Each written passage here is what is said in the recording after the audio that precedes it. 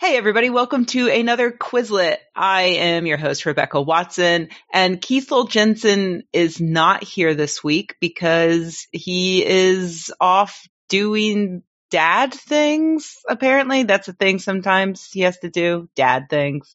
So in his place, we got noted comedian and Quizotron regular, Justin Robert Young. Hey, Justin. No one's going to say different. Nope. You're a comedian in my book. Well, thank you. It's always a blast to be on here. Thank you so much for having me. Of course. We were just saying that I haven't seen you in a long time. Yeah. You've been cruising around the world doing awesome things, and you've only just made it back to our little corner of the world. What have you been up to? We did. Yeah. We went to Italy. We went to Rome and then Sicily. And so it was kind of like a little 2-week trip. I'm bad about this though, Rebecca. Like I really want to come home after a week. Always. No matter where we're going and no matter how much fun I'm having, no matter how much I know this is like enriching to my life. Mm-hmm.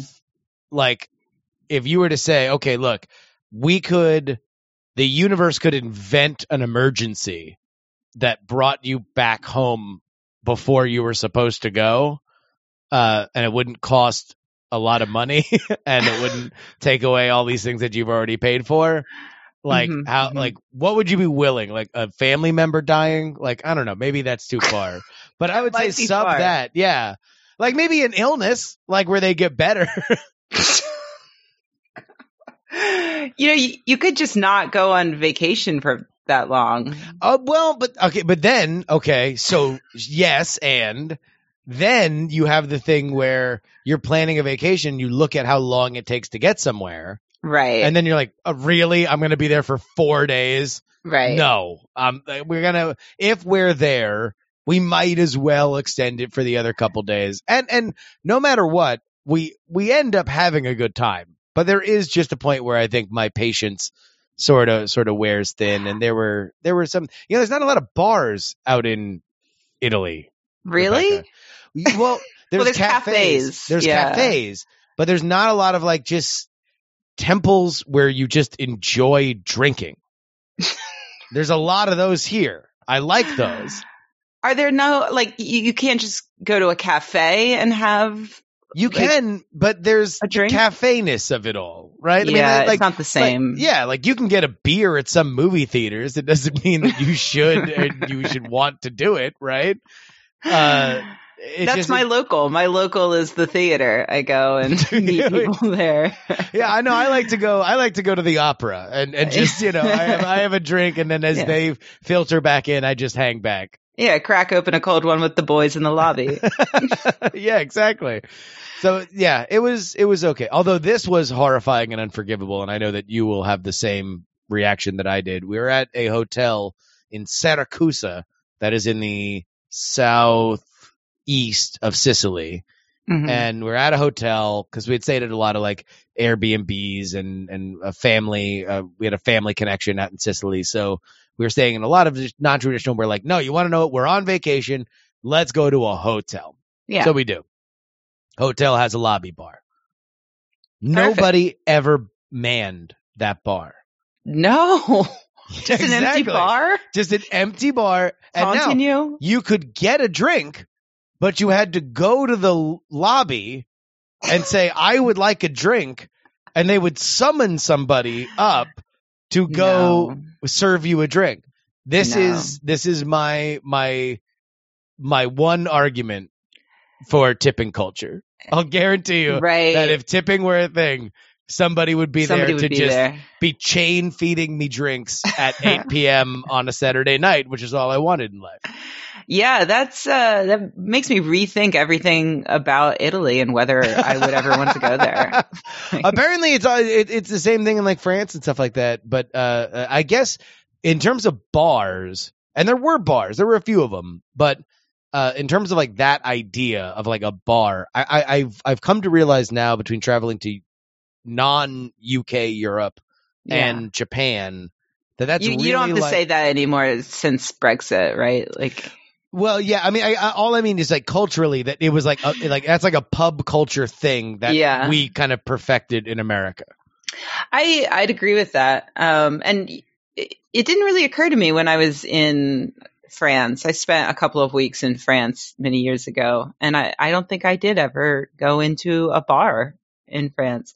But it was mostly like we did some camping in the south of France, so a lot of it was buying a bottle of wine and just like hanging out on the beach. So, Yeah.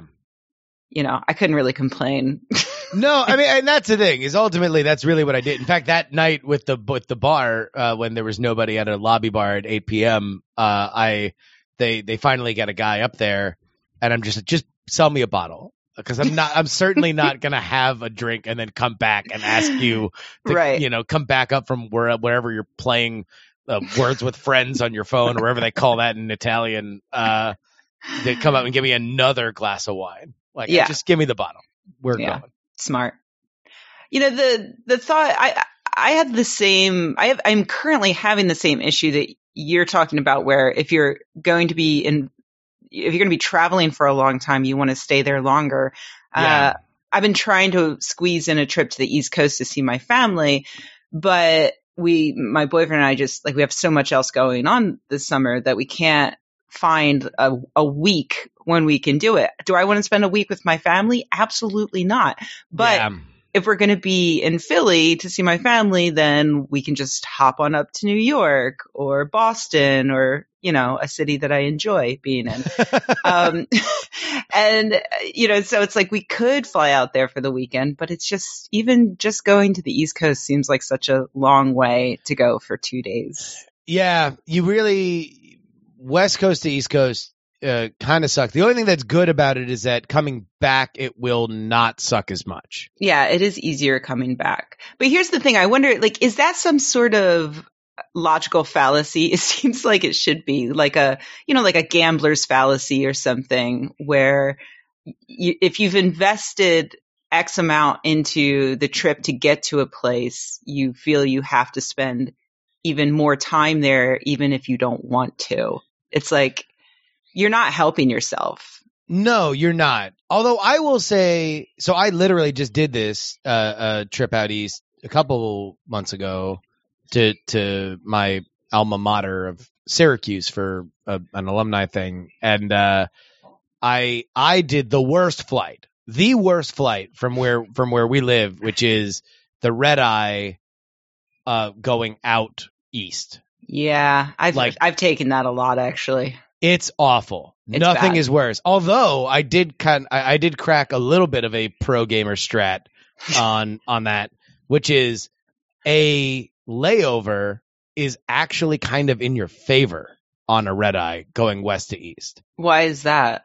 Because the biggest thing that fucks you up is when you go straight out, right? It's never really long enough to get a decent night's sleep. Right? Yeah. Even if you are ready to go to sleep from the second that you get on the plane, the flight to cross the country, if you're literally going coast to coast, it's like 5 hours. It's like 5 hours. So by the time that you're settled in, you get to sleep, you're always getting shitty plane sleep, and then they're waking you up and rustling you up as the plane is descending and everything. So it's even if you went the full time, you're getting less than a decent night's sleep, with the caveat that is also bad. But if you get a layover, then effectively you just kind of get 2 naps. So you get longer actually sleeping. Yeah. Okay. And you can, nap out at whatever in the airport in Chicago where you're laying over.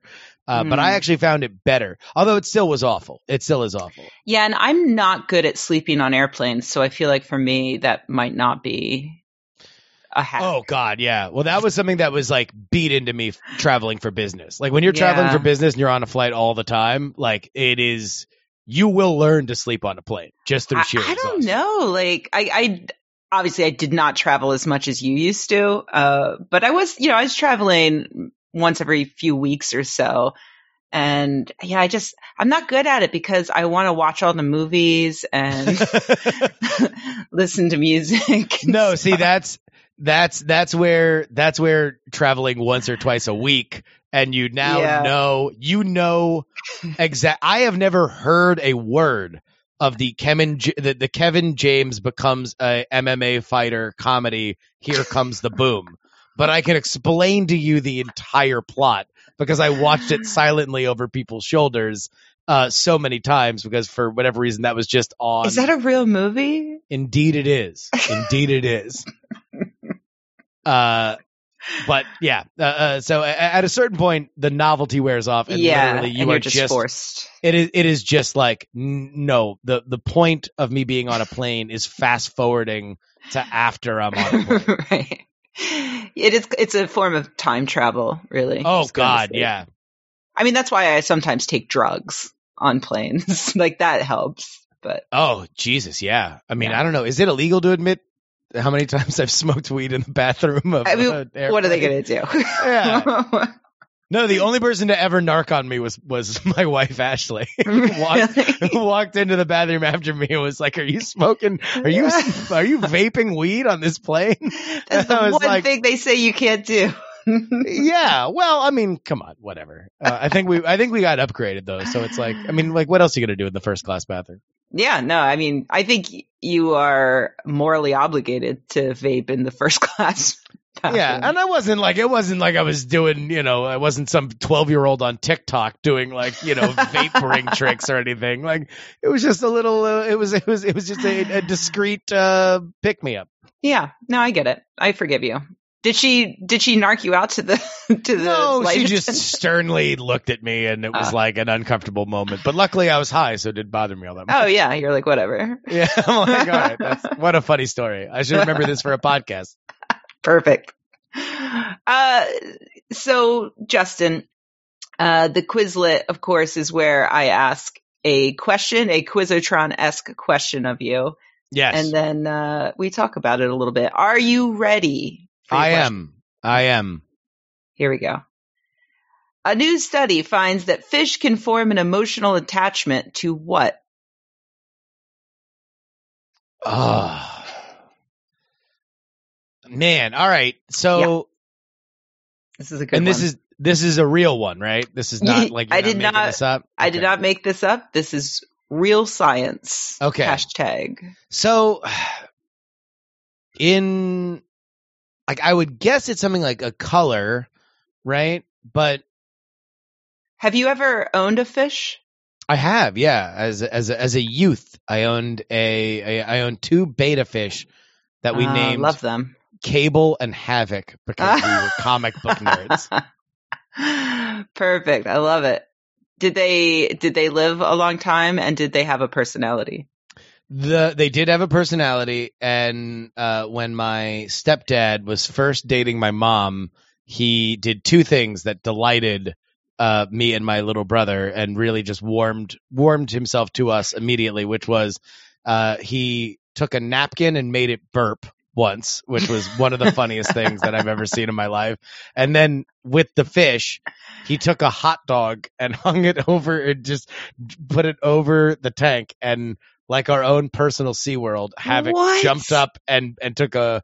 I don't know if he ever bit the hot dog, but it looked like he was trying his best. That's amazing. I didn't know you could make beta fish do that. Neither did I, and I don't know whether that was just a thing with ours or whether, I mean, I'm sure everybody listening to this that owns a beta fish, go and get a hot dog. It is the summer season after all.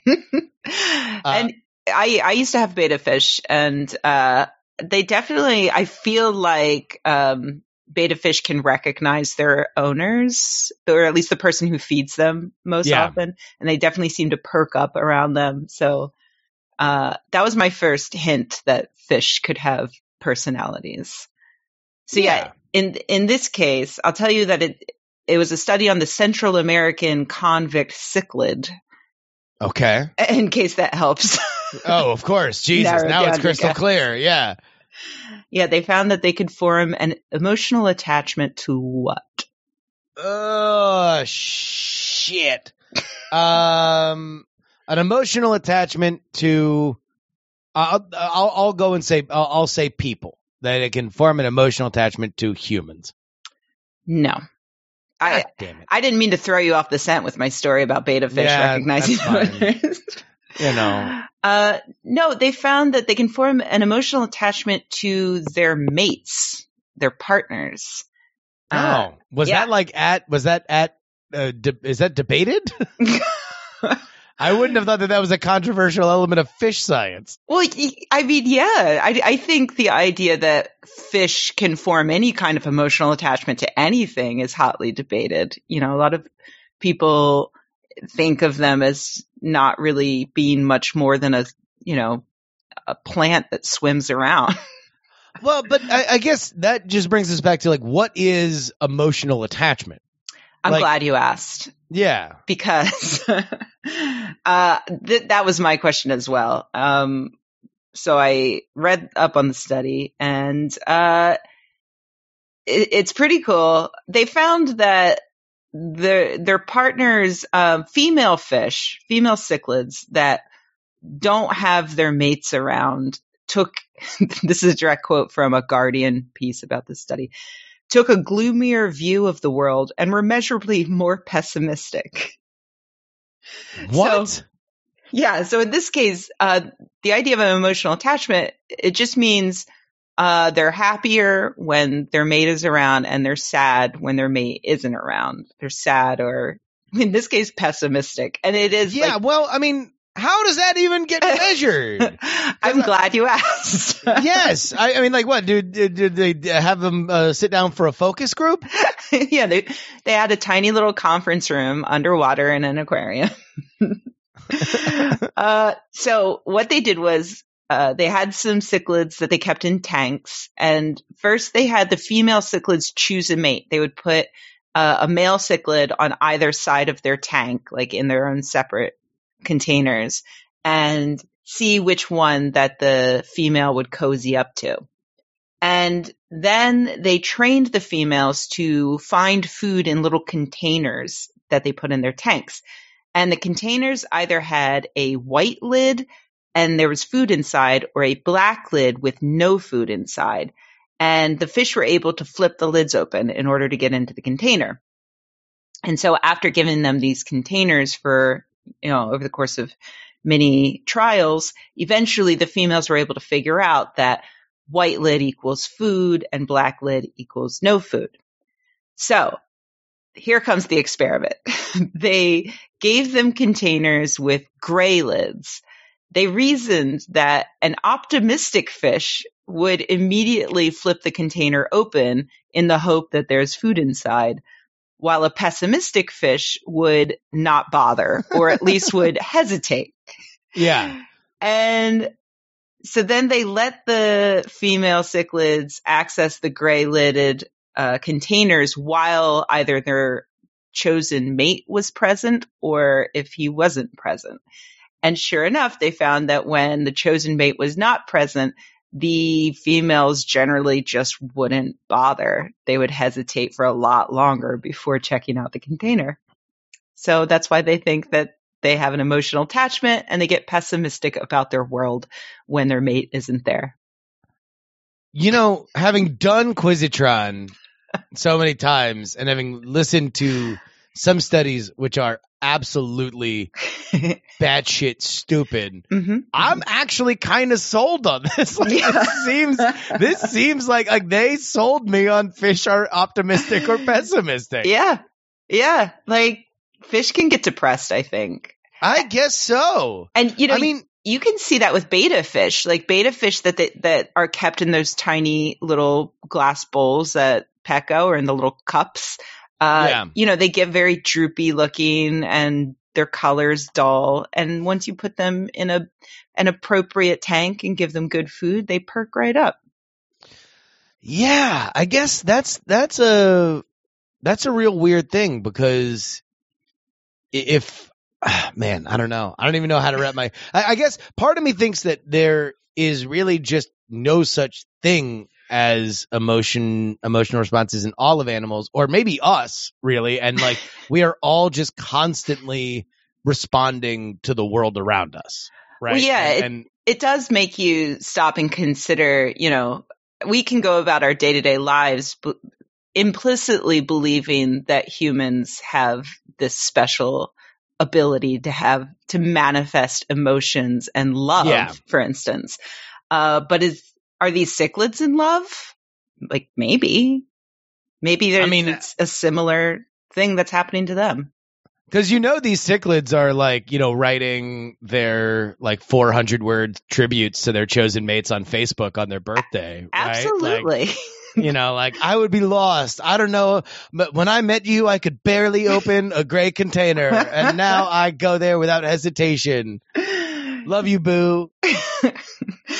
Yeah. I mean, it's something that is of particular interest to me because I eat fish, but I don't eat other animals. And part of that is because I view fish as being, closer to bugs than to my dog, But the more we research fish, the more we find out how smart they are and how emotionally and psychologically complex they are. I mean, a lot of this does just come back to human arrogance, right? That we're constantly like, oh, well, these things aren't and these things are. And everything's in relation to our ideas of ourselves, which are basically like mini gods that are totally in control of our world and totally in control and can create and destroy. And we're not just like, a different version of a beta fish. I mean, we literally made up our own gods that look exactly like us. Like pretty much every culture has a god that looks pretty much like a human, although I don't know, man. I went to this church in Rome that was a former Mithraic temple that are like that was like a bull. Oh, that's cool. So it definitely looked like weird other stuff. All right, that's fair. Yeah, there were some but mostly now it's like, just different flavors of like, oh, look, we're God. Aren't we great? Made in his image. But maybe God is a cichlid. That's that was the finding of this. That's going to be my country song. God is a cichlid. Well, I think ever since Old Town Road came out, country is wide open. Country's back. It's back. You can do anything with country. Exactly. So that's all I've got on that, but it's really fun research, and I will include a link to the paper in the notes page down, like in your podcasting app. I don't know how podcasts work. Wherever you get words. That's where it'll be. Exactly. And you know what else will be there is a link to tickets to our next live show. Quizotron's live show is going to be Friday, June 28th at Piano Fight in San Francisco. We've got Julia Wild of Discovery Channel's D News. We have Kat Bobineau, returning champion. Stand-up comedian Johnny Taylor, and Keith Jensen will be finished doing dad stuff by that point. So he will be back, unfortunately for Justin. Sorry. But don't worry, I'll be there the next night for my own live show. Oh, my goodness. Is that politics? Indeed. It'll be right after the debates that are happening. The first debates are happening in Miami the 2 nights before. And then we will make fun of everything that happened, as well as other debates throughout history at my live show. And you can get the tickets at the Piano Fight Theater, probably the same room, actually, at 7:00 on Saturday night, bit.ly/PX3June. And this is a great weekend to be out in San Francisco. Seriously. Because it's Pride weekend. So come on out, see both shows. It'll be a great time. And I will also include a link to Justin's show in the notes. So if you can find them, there's a lot of good stuff there for you. Also, we are not quite done yet. In a minute, we are going to do a second bonus question. And that is going to be available only for our patrons. And you can become a patron by going to patreon.com/Quizotron. And then you can hear what's next. But in the meanwhile, Justin, why don't you tell people where they can find you other than your politics show? Yeah. Well, I'll tell you what. You can sign up for my free political newsletter at freepoliticalnewsletter.com. 5 stories a day, 5 days a week. Really quick read. I swear to God, it's mostly GIFs. So you can be functionally illiterate and understand what's happening in our modern political world. That is right up my alley. I'm going to go sign up right now. Yeah. Justin, thank you so much for being here. Thank you.